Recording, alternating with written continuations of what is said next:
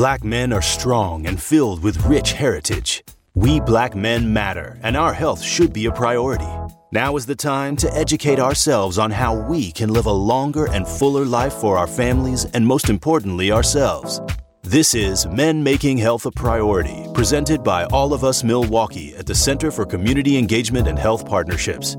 Here are your hosts, Dr. Ken Harris and Dr. Bashir Easter. Good day and welcome. We are back with Men Making Health a Priority. I'm Dr. Ken Harris. We're here with Dr. Bashir Easter. How are you, sir? I'm good, Doc. How are you doing? Welcome. I'm glad being back again. Let's go. All right. And we also have with us Clem Richardson, a clinical substance abuse counselor. I'm not talking to Clem today because Clem, he got the LPC too, the license. He might talk me under, might have me doing stuff I don't want to do. But this is part two. Yeah, right. So a couple of weeks ago, we had a phenomenal conversation. But this week, we wanted to kind of make it a little different, add a little flavor to it.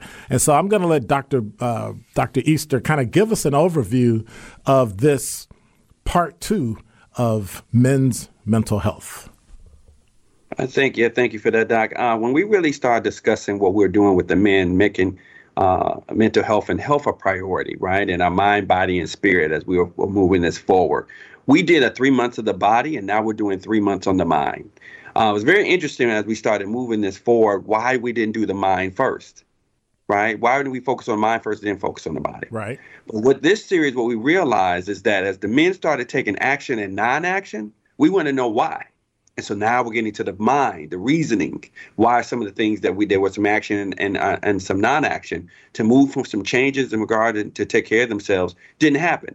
But what we got with the process is we have Clem is able to really explain to us what's going on to us mentally. Remember, we talked about the chemical changes that are going on in the brain, the mental changes that are, and now we say, what are the terms? How do we understand? Well, we have Clem is able to explain that to us with the information that he's going to be sharing with the men and going to continue to share with the 3 months. I don't know if I'm going to do this because, see, every time we talk about men's health, we get a little more granular. And so I can see where men start to feel a little, exposed. And I think you talked about it last week, being vulnerable. And being open. And so the closer those questions get, the more vulnerable you get. So, Clem, does mental health change at all? I mean, we talked in past weeks about the body and the spirit and all that. But when it comes to the mind, there seems to be a disconnect in terms of African-American men who really have to deal with some things. They'll fight through physical. They'll fight through cancer. They'll fight through prostate cancer. They'll fight for their families and spouses and significant others. But when it comes to their mind, very few will actually open up and let you know what they're thinking when they have those issues. How do you help men get through that door so that they're vulnerable enough to tell you that they're having some mental health issues? Yeah, that's a good segue right there, Doc. So pretty much some of the men come in with the stigma, first of all, of getting the counseling or the help, because we know that more women get counseling compared to the men do as well. But anyway, so getting them to open up and share, nobody's going to change until there's a significant emotional event. What I mean by that is exactly. Exactly. Okay, let me unpack that right quick. Hey. So a significant emotional event can be a divorce. It can be a life shows up, there's stress or financial problems. Mm-hmm. There may be a drug addiction. Mm-hmm. So men are coming to get the help that they need from many different facets, right? So can the significant event be different for Bashir? And then the same thing for me, I make it through just fine? Or are significant events kind of the same for everybody? It's different. It depends on the person. Okay. So it depends on what they've been through. So you got a lot of the microisms that's going on in our community. Microisms is the systemic racism things. Before even going to COVID, we had a big number increase where men dealing with a lot of different issues as far as financially. And so now And while we're in COVID and still in it, still dealing with it, some of them haven't been able to recover financially. Right. So I'm having businessmen calling me on the other line crying. You know, these men, 6, 7, 8 figures, said, man, I don't know how I'm going to make it. I don't know how I'm going to recover, make a bounce, come back from where I was at financially due to this right here. I've had some even called me regarding the death of a loved one or something like that, family members. So grief and loss has brought them to get the counseling that they need. Some kind of just ask certain questions, but they indirectly ask for help. A sense that, man, I'm going through with this right here with my girl. You know, so what are you going through? You know, so men begin to open up and start sharing. Once we start opening up and sharing, then that's where the healing takes place. Right. So, Bashir, how do I get you? I'm sorry, Dr. Easter. How do I get someone in your group? Right. So I'm new to your group. And by the way, I started filling out that survey for all of us. Man, that might take me a week and a half. I'm just teasing. It's very thorough, and I really enjoyed it because it made me think about some things. And so doing that survey, I thought about this interview we were going to do, and I thought, okay, so I'm new. I'm coming into all of us. I'm going to come to the group, and how does Dr. Easter get me from the group to Clem? So Clem is a part of this group. So Clem started in the original group where we had the Robert Jackson, myself, Pastor Locke, and Clem Richardson. Those are the originators that we had when we started this process to come together. And when we started to do that, they were able to see his face. So I knew Clem, as I said before. We both got our Black Excellence Awards, as you did as well, Dr. Ken. We got that together award. And so we were able to continue to do some things together, and this was with that capacity. So when they see, when we talked about, we had these men open up, and that's where I got the term, truly, vicarious learning from Clem.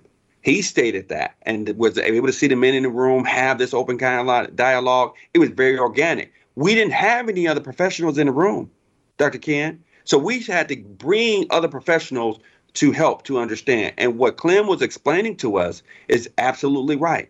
If men are going to open up, we need to be able to provide professionals for them to continue on to help them as they move forward. So as they come to the groups, the men's health sessions that we do every last Friday of the month, that is our goal to do that.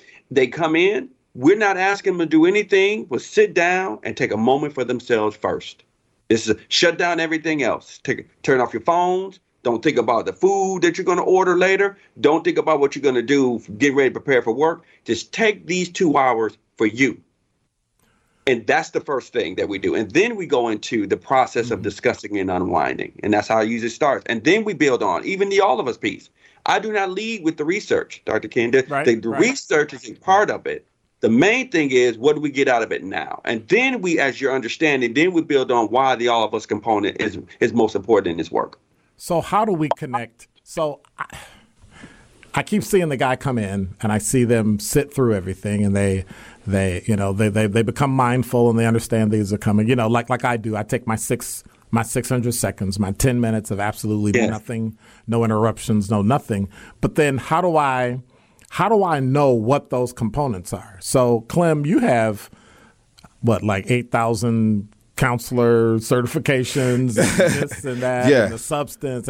But how do we know, how do we get men to tell us that I'm having this issue with a certain substance abuse? Or Right. That's a good question right there, Doc.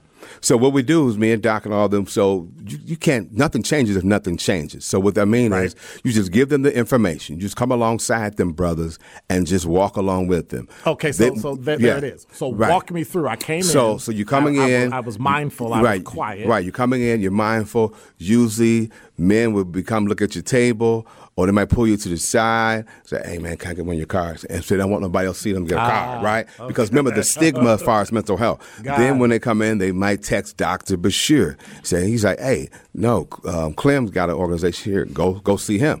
We even with the physical part. So we had one brother, which is homeboy of mine, is Mr. Leonard. He's definitely a fitness guru, right? So just starting with the body, some of the guys didn't even want to go get the free workouts because their mind is hijacked. That's where we come up with the term is the hijacked mind. And so I was reminded of this one song. Some of y'all probably already know it, right? My Mind Playing Tricks on Me by Scarface. Mm-hmm. And so with that, he said, I'm paranoid, sleeping with my hands on the trigger, right? He said, my mother says I ain't living right, but I ain't going out without a fight, right? So this brother right here is dealing with anxiety and depression, if you listen to the song, to the lyrics, right? And so a lot of these brothers, they dealing with so many different issues with men, we suffer in silence and don't want to open up and talk about those problems. So when they do come to us, like I said, it's usually they hit their bottom. Mm-hmm. And they say, man, I want the help. Usually people are not going to come until they're at their bottom. Okay. So when we come back, I want to talk about what the bottom looks like, because I would be under the impression that, these are grown men. They'll just come in and they see they need help. They call you on the side, and that's it. And then we show up for a session, and that's it. But it sounds like the majority of men have to have that that tap out moment. Okay, I got to get out of here. UFC moment, and I got to fix this. And so when we come back, I want to really talk about just that one thing, that I tap out and say I need help. What that process would look like, because I know there's somebody listening, there's somebody thinking to themselves that maybe I need that, but I don't know how that. We're afraid of the unknown. We're not afraid of the known, right? We'll fight somebody 6 feet tall and we're 5'2", but if there's something unknown, right? If there's a bug crawling on my back, we scream and holler and run. And so when we come back, I want to look at just how do I get from I know I need help, I hit rock bottom, what do I need to do? Is it a call? Is it social media? Is it, I don't really know what that would be, but I guess I can use me as a guinea pig. We are men making health a priority. This week we're talking mental health. Last week we talked mental health. This is part 2. And we're here with Clem Richardson, clinical substance abuse counselor, mental health professional. Lord knows I need help. Along with Dr. Bashir Easter from the UW Hall of See, now everybody starts laughing at me. See how I open up? And I'm trying to be open. And then you opened up. Being real, brother. You're being real. All right. Yeah. We'll be right back.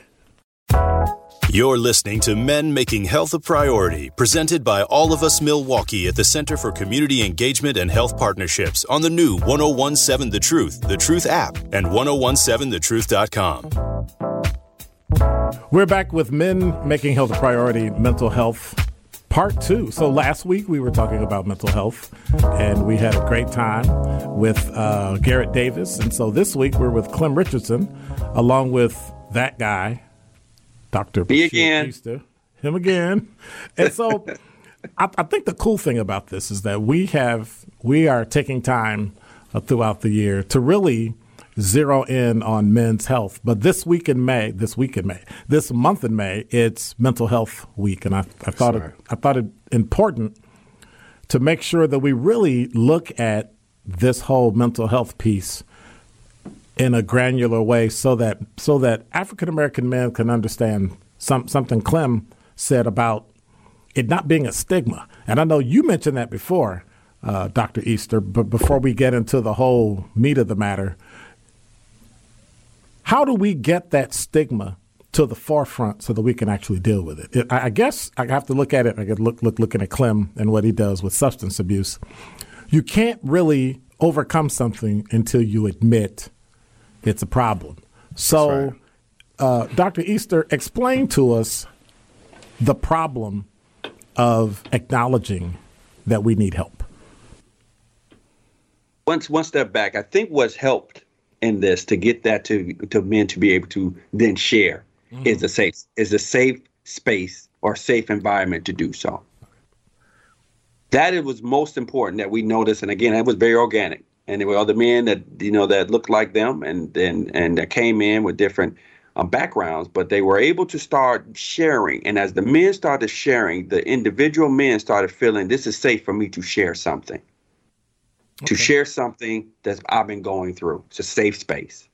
So then, when that happened, the identifying the stressors or the identifying some of the things that they were going through, not necessarily what was, targeting depression, right? Calling to depression or anything like that. But they were really targeting what was causing them issues or harm. And so whether it was that it was the job, that was some of the things they were going through, whether it was their family, what they were going through.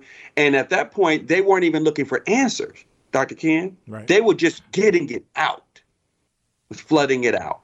And so what we was noticing in that process was these things, as that man said, you know what, I'm having issues with my marriage, or I'm having issues with my children. The next man said the same thing. You too? Then there was other things that started coming out in the men that was very interesting. Some men were feeling like they could not make a mistake. Feels like I can never make a mistake as a black man or a brown man because I don't get a break by making a mistake. But I always at my job, if I do something there, I feel like I'm a mess up, or it's going to be, I'm going to lose my job or something like that. There was a constant pressure that was on it, whether it was self-made, self-inflicted, not sure. But in that concept, these things were manifesting with them physically that they were having going on with them. And so what we started to notice as those men started to talk about, because I don't have that expertise, Clem does. What I did know is that these men needed someone to understand exactly what they were going through, and then to give them the terms that they were going through, explain to them why it's going to them physically, what was going there with them stressfully, the stress was happening physically, and then how was it affecting them mentally, what was the chemical changes that were going on. And that's what we got to Clem. So then how do you get them to talk, Clem? How do you get me? Okay, so I came in, we did the thing, I was mindful, we sat down, people started talking. You got you something to eat. You got you something to eat, everybody told them to take their time for themselves. What's the piece between Dr. Easter and you that a man would hear to make it resonate with him to go, maybe I need to say something? Yeah. So what we do is we come up with the group is cohesive. That means it's working together. Scripture, says, how can two walk together unless they agree? So these brothers come in here and they on fire. They're excited about wanting to hear the information, first of all. Number two, you build that rapport with them. So we built the rapport with these brothers, right? Such as, like I said, communication rules the nation. So if you're communicating with someone, you give them a firm handshake. What's up, brother? How you doing? Welcome to the Men's Health Night. We all embrace them. Me, Robert, Dr. Bashir, and Pastor Locke. We embrace those brothers, right? So these are some of the areas where I come in at. So I unpack it, and I come from a historical context, so you got to find out historically what's going on and then make it relevant to right now. So Dr. Joy DeGrood talks about a term that she called the post-traumatic slave syndrome. We hear it PTSD. So it says multiple generational factors that's still impacting us still to this day. And such as the violence, the drug addiction, the poverty conditions, the lack of economic opportunity, the generational factors, the social factors, environmental factors, and the miseducation of the black man. So those are some of the things. So what if some of those don't touch me? Well, believe me. But I'm just playing advocate, right? Right. Now I'm sitting in a room. Right. I have a PhD, educated, multiple careers, good money, good job, good wife, good kids, both daughters. Everybody in the house graduated from college. Gotcha. Slamming it, right? But there's something missing. There's something missing with the person with the PhD, GED, or whatever. Right. So here, if a person says, hey, I'm good, then you're in denial. Denial is not admitting or accepting that that's a problem. But does that mean I'm in denial, or does that mean I don't? Does everybody have a problem? No. Or is it just that you haven't? It's too many of us that do have a problem. Not everybody. You're in a valley or you're in a hill. You know what I mean? Right. We see more of the valley, Doc. So in other words, 10% of the problem is the drug. Let's talk it like that. The 90% is the thinking. That's where I come from that perspective. So genetics, research support shows that people predisposed or born through that due to traumatic issues you've been through your ancestors. When you go to the doctor and ask you, did you have high cholesterol, this and that. So that plays a bigger part. The social factors. What was your social culture, subculture? Mm-hmm. Was it cool to be cool? Would you taught to be a player? Would you taught to work hard as a man? Those are some of the social contexts and factors that we focus on as a child. Because we know some brothers in the community, 53206, where I grew up at, we had a lot of, it's called the ACE study, the adverse childhood experiences. All right? Not having a father in the home. Seeing domestic violence. Right. Selling drugs at early age. Right. That's the thing that I was involved in. So the environmental factor plays a big important part. We're living in a war zone. Some of us do. When you hear gunshots, you continue to hear sirens. You continue to do that. There was a research that I was reading that says if you take a kid's 10 to 9 years old blood pressure right now, it would be high as the sky because of the civil unrest and things that we're doing. So there's the environmental factors. What happens is, Doc, we see that people turn to drugs, alcohol, sex, buying things to fill that void. And we haven't really talked about debt. So those are some things that we're going to be unpacking coming up with the men's piece about the beliefs and values that we learn and how it hijacked us and how we normalize dysfunction when that ain't cool. To go snatch somebody's purse. That's not cool to get out here in these cars and do what you're doing. Or, with the adult men too as well. So, yeah. But even though I also want to add this, Dr. Ken, and is that there are a few of the men that go along with exactly what you're stating, that they've done very well with their jobs, they've done very well with their family, they've done all of these things that you would see on the surface that they're fine, right? But then you find out that we talk about suffering and silence. Yeah. And so when we talk about the safe environment, there's all walks of life that are in that room, and there's no judgment. That's right. So when you have these discussions, you find out that the same individuals that have done everything else that they have done on the surface very well, they still may have an issue that they want to be able to fix or to try to figure out what to do. And traditional methods or going somewhere to say I need to talk to someone may not work. So this space might be something that they can utilize. And we've seen that happen. Even when we talk about the Wolfpack that I brought in, the same successful group of men, very well successful men, doing very well for themselves, families very well, with like mind, connecting. But each one of them have had moments in their life, whether it was the past or as the present, that they needed an avenue to discuss what was going on with them. And that's what the safe environment allows that piece to come out. And it may not be drugs, may not be alcohol, may not be sex. You know what it could be? Work. They could be workaholics. Yeah. They could be, I use all of my energy and my time into this, and I separate from everything else, right? And that still affects your body in some way, in some fashion. Okay. And so these are the things that we're trying to say at any walks of life could come in to learn more about your mind, body, and spirit. And so it's important for us to really recognize and understand that when we talk about Mental Health Month, it's not like pointing to other people. It's actually us. Right. Yes. Right. That's true. That's correct.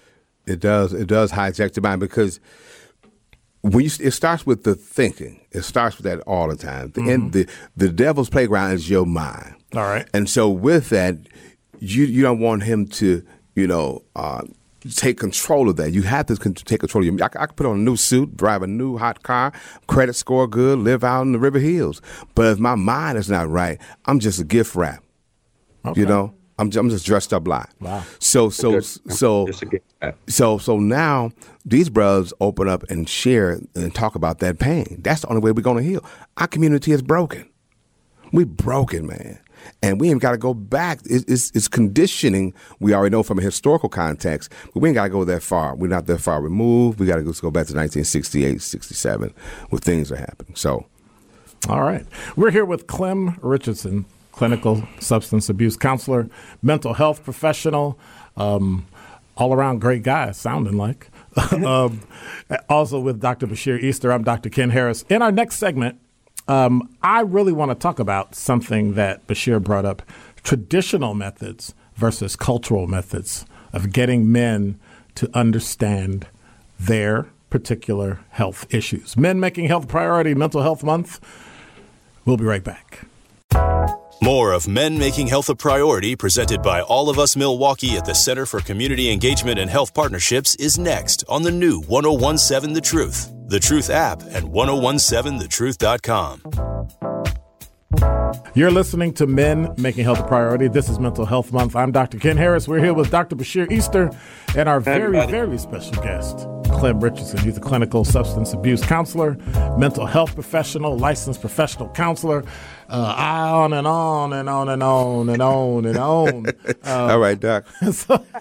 And so before we were talking, something crossed my mind when you talked about the whole history and the post-traumatic slave.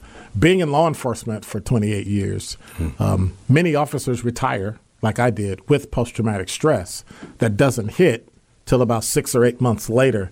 And then you start to realize that you're working all day and you're up all night and you're this, and you realize, when last time I slept? And all those little things. And then you have to go talk to somebody and they tell you, hey, this is called post-traumatic stress because you were on for 28 years. Yeah. And now you're off. And you can't just turn it off, right? But slavery was 1619 to 2022.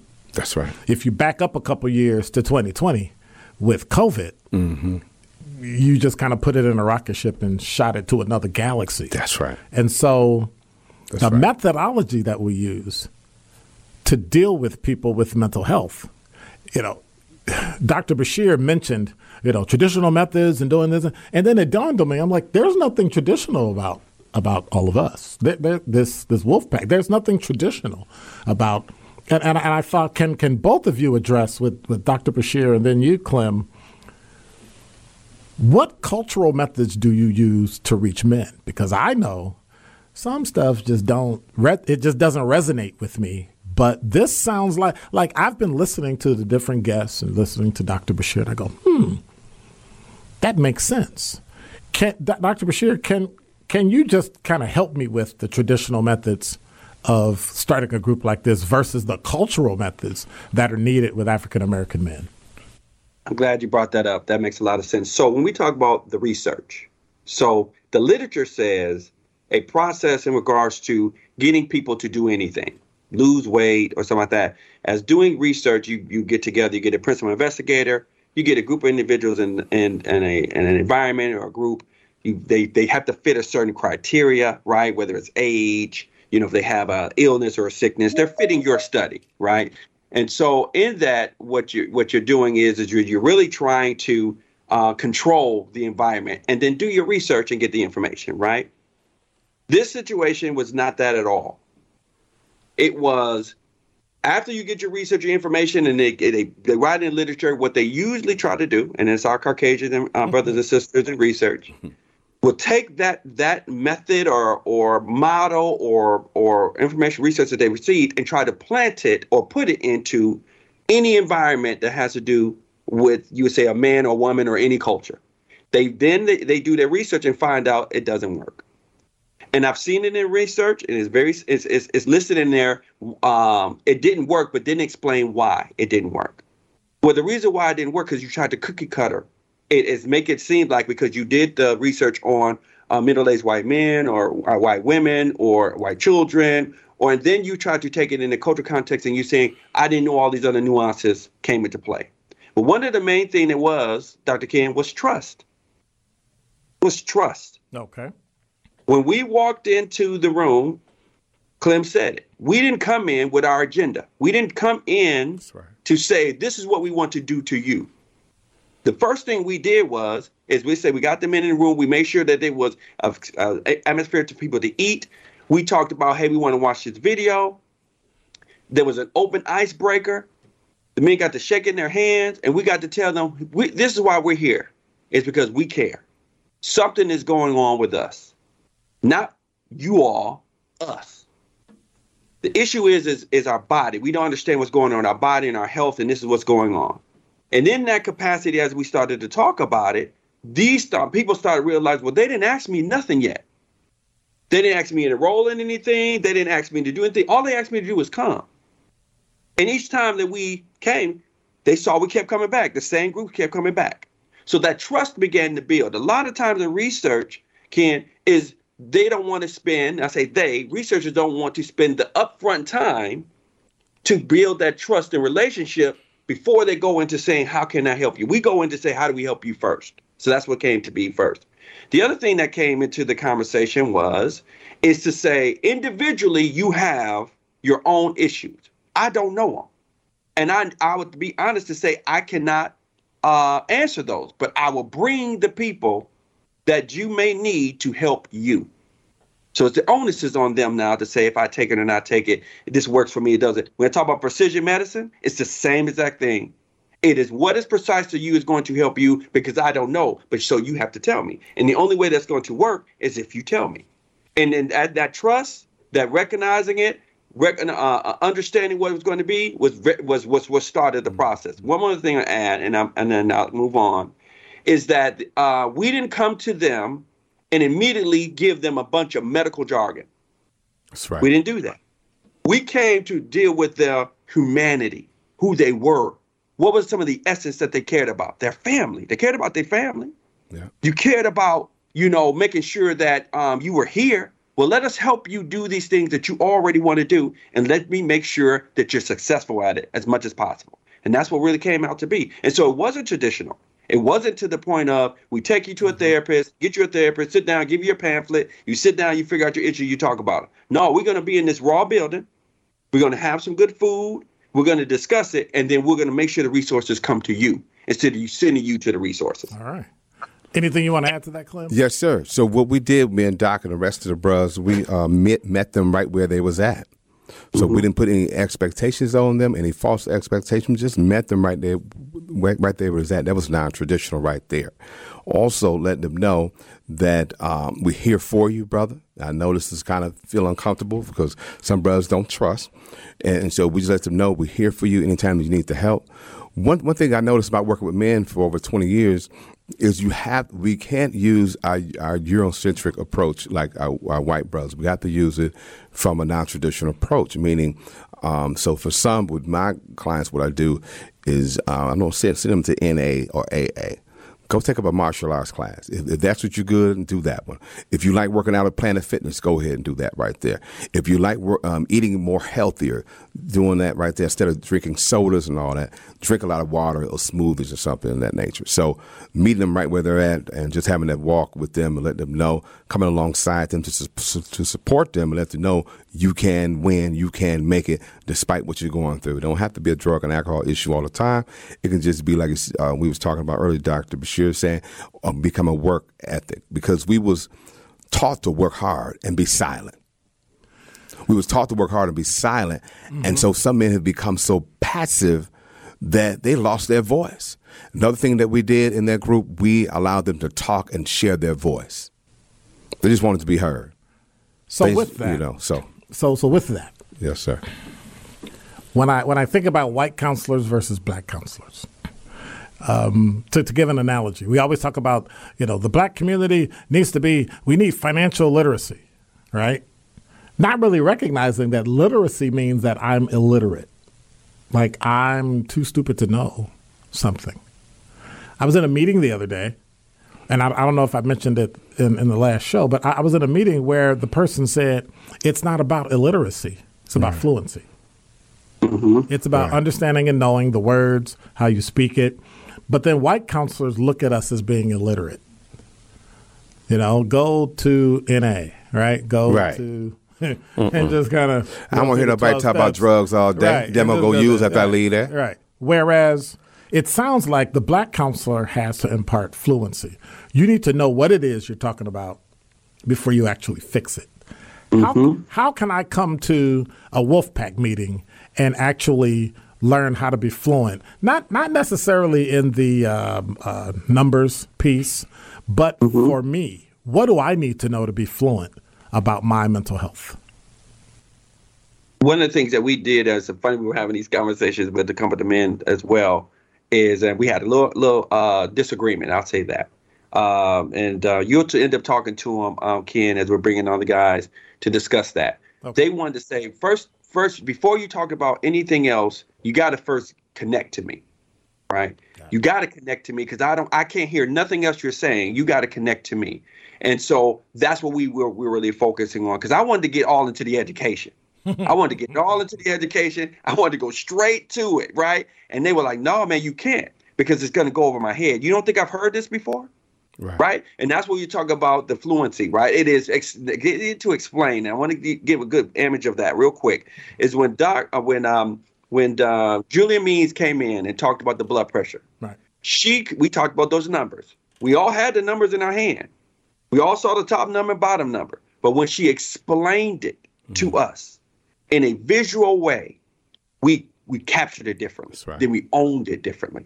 And that's exactly what you're saying is now you have to get to a point for us to understand that top number means how it beats and how it beats very fast and how it gets that information and blood pumping in. Yeah. That lower number shows the rest. And when your lower number it shows that it's a very high, that means your heart's not resting. That changed the viewpoint of a lot of the men to say now, oh, wow. So now I know what these numbers mean. So you're right. It's building to what you know already and then giving them the terms, the knowledge, and the power and ability to use that information and then apply it to themselves. All right. So thank you very much. We are talking to Clem Richardson, clinical substance abuse counselor, Dr. Bashir Easter from UW All of Us, Milwaukee. He's the assistant director. I'm Dr. Ken Harris. Men making health a priority. We come back for this final segment. You gave a powerful presentation, Clem, and we want to talk about it, maybe walk through some of the concepts of your presentation, look at the outline you gave to these men, and really dig deep into the power that you impart to these men by making them, I like to say, fluent in their own mental health. You're listening to Men Making Health a Priority. We'll be right back. This is Men Making Health a Priority, presented by All of Us Milwaukee at the Center for Community Engagement and Health Partnerships on the new 1017 The Truth app and 1017thetruth.com. You're listening to Men Making Health a Priority, Mental Health Month. Clem Richardson, clinical substance abuse counselor. Dr. Bashir Easter from UW All of Us Milwaukee, the assistant director, and I'm Dr. Ken Harris. Tell us what your presentation was. I know the other day you gave a presentation, and word is it was probably one of the best things men needed to hear. And so from your perspective, what was the presentation? And give us an outline of what that was. Yeah, so the presentation is coming up, or the other day. Okay, so pretty much the presentation we're going to be doing this week, Friday, right, Doc? Yeah, we did one already. We're going to be doing another one. Yes. Yeah, we're doing another one. So this week, what we're doing, we're going to do the first one we started with was the multi-generational factors of issues that bring on the mental health and that kind of stuff. That was the first one we did, where we generated a lot of emotion. When I started talking about racism, I just showed pictures. Some, people were moved by that. And then you had another people who was kind of concerned, and so I started talking about the Stockholm Syndrome, where people develop the mindset of their captors, where they feel uncomfortable because you mentioned racism, because you might have white brothers or sisters in the building. So we talked about that, and then talked about the environmental factors, how we have food desert. So in other words, you have the JJ's Chicken, you have the unhealthy food sources. We're in the corner store because they live in that environment. So I talked about that. And we had a good discussion surrounding that. This week is going to be part one, the hijacked mind. So with the hijacked mind, I'm pretty much going to be talking about how it's going to start at 6 o'clock, actually. I'm going to do an icebreaker, and pretty much just talks about the generational factors, the social factors, environmental factors, and break these men out into groups. So they're going to be able to report back on what they're learning. And we're going to talk about the Act Like a Man box. You got to be there, bros, to come on out on May 20th, because you don't want to miss this. We're going to talk about the Act Like a Man box and those beliefs and concepts of what we was taught coming up as men. And then we're going to just hear from them. What have you learned from this Hijack Mind workshop? What have you? How would you apply it to your life? And what do you plan to do for the next month as we come back to impact your life? Then close out with a piece that I'm going to do. It's called the Pledge of Manhood. So I'm going to do that. We're going to do that and close out. So that's pretty much in a nutshell. So with a Pledge of Manhood, and this being Mental Health Month, yes, how can I as a man figure out, well, everybody that takes a pledge usually takes the same thing. But what if mine is different? What if my issue is a little different? How do I function through that? Okay, well, if it don't apply, you let it fly. If it doesn't apply right now, put it up on a shelf. You go back and later and get it. Okay. So what I mean by that is, we were talking from a holistic approach. So I pledged to be a man, not just a male or a boy. When I was a boy, I acted as a boy and I behaved as a boy. But when I became a man, I put away childish thing. Now that I'm a man, I would think and act like a man. I would maintain a relationship with so encouraging them brothers to speak out. And I would take better care of my health. I would take better care of my mental health. So we all say that together in unity, and hopefully they continue to start saying that by themselves and then have a voice. So men need to be heard. So that's why we're talking about this, and we're excited about what's going to happen. So. Dr. Easter, how important is it to really actually be heard? You're kind of at the front of me coming in and having gone through this entire presentation and doing the pledge. But what is it really going to take to get to that point? Yeah, what we're noticing is that we talk about being heard. The men that I've noticed as they started to talk were probably the first time that they shared this to a large group of men about their issues. That was phenomenal in itself. That they've been holding these things. We talk about suffering in silence, and then you're in a group of 30, 40 men that you really don't know, and you've shared that you've had issues that are going on with you. That release alone was powerful to get that out. So that's one of the major things that I don't take for granted at all. I allow that to be, that the man is able to have that moment to share that as well. The other thing that we're noticing is that the ownership. We talked about accountability, right, Dr. Ken? We talked about that accountability piece. Is what we want to make sure is that you have these tools as much as we can bring to you. Take away some of these barriers that you may have, whether it's financial, having a doctor, not a doctor. Take away all these barriers and bring everything to you that you can use and apply today. So it's not something you got to wait a week or a month or a year. Right. These are things that you can do right now and apply right now. So that's the other thing we're taking away. The other thing we're trying to take away is excuses. Because we can all come up with them, right? At any point, at any time. That's where the accountability comes from. If you have not shown up to some of the meetings and stuff like that, we got somebody that's going to give you a call.